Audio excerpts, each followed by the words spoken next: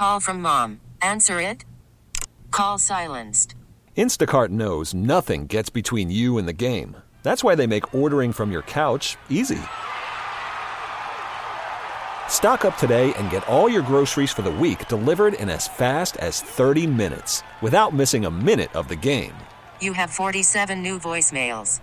Download the app to get free delivery on your first 3 orders while supplies last. Minimum $10 per order. Additional terms apply. Let's go to the Schwartz Quality guest line. We'll bring on our guy, Benjamin Solak, BleedingGreenNation.com. Let's talk some Combine. Ben, how you doing tonight?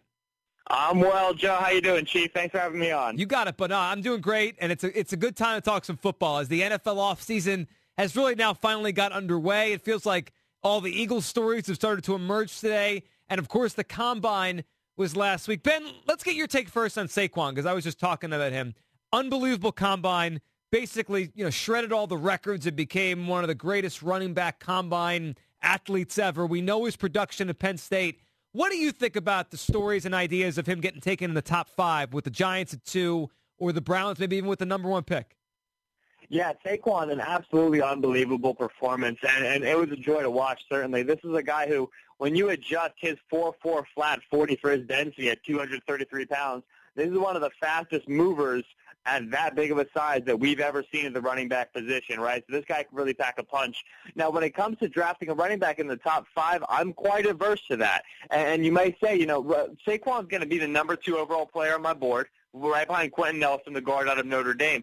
But when it comes to the NFL draft, the goal is not to draft good players. The goal of the NFL draft is to win championships. The goal of everything an NFL team does is to win championships. And good players help you do that, but you need to draft good players at positions of extreme value. And while Saquon Barkley has incredible value in the passing game, which makes him even more valuable than your average running back, I'm still quite averse to taking him early. So to me, I'm not considering him with number 1 overall. If I'm Cleveland, I'm going quarterback because that's the position that really matters. That's the position that makes or breaks it for all these teams.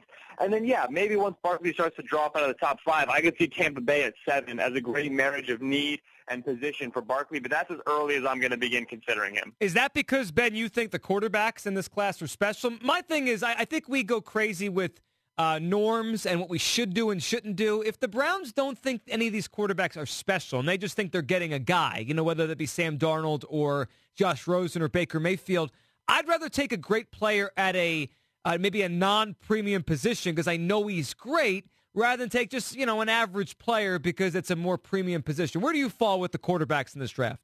Yeah, no, that's an excellent point. If we weren't seeing as wonderful of a quarterback class as we are seeing, then, that's definitely more of a conversation because the front of the class would be so thin. That being said, you're going to have multiple quarterbacks who warrant a very early selection on my board. And, 5 get talked about, Josh Allen, Sam Darnold, Lamar Jackson, Josh Rosen, and Baker Mayfield. 3 of them, to me, are the guys who really you could take them within the top 5, and I wouldn't blink. That's Lamar, Baker, and Rosen. Darnold and Allen I'm a little bit lighter on because I think there's a lot of rawness there. You need more time to develop. But certainly, we've seen quarterbacks who had no business going early go early. I'm thinking Paxton Lynch recently. For me, a guy like a Deshaun Watson was not a guy that I would have taken in the first round out of last year's draft. Now, he looked excellent with Houston, but that still, to me, is a player who needed a lot of development last year. And so quarterbacks get a huge boost already because of their positional value. Then when you look at this draft, Rosen, Baker, and Lamar all have franchise-changing, franchise cornerstone potential for me. And then Allen and Darnold, they have that potential as well. There's just more uncertainty there. So certainly the strength of this quarterback class is what makes it easier for Cleveland to go quarterback early. Benjamin Solak, Bleeding Green Nation, joining us right now, talking some combine, some draft. Ben, I'm glad you brought up Lamar Jackson. I saw you wrote about him last week, and I don't know if he's going to make it in as an NFL quarterback. I know his completion percentage was pretty low in college, and he's not perfect, but he is dynamic. He's a great runner, and I'm rooting for him. I thought last week with all the stuff about, potentially teams want him to work out as a wide receiver and his response, I think it's a cool story if he does become a successful NFL quarterback. Why do you like him so much?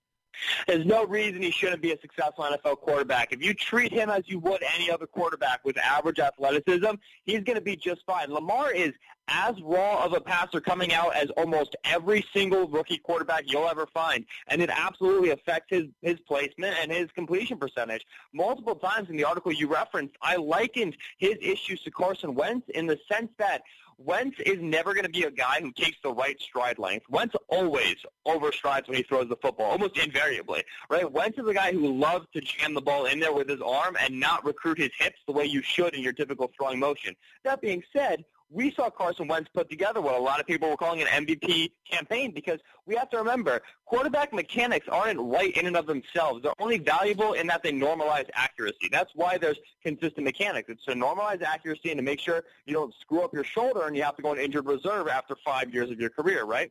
And so when we talk about Lamar, he does have unique mechanics. He is not a traditional-looking passer. He has a very narrow base, and he's a guy who flicks it, right? He flicks the ball with his wrist instead of really firing through with his elbow, not unlike the guy to whom he's often compared, Mike Vick. Mike Vick was very much a flick of the wrist sort of a thrower. Another guy in that mold is Vince Young. Vince Young was a guy who kind of just flicked it with his wrist, able to generate a lot of easy velocity and easy power.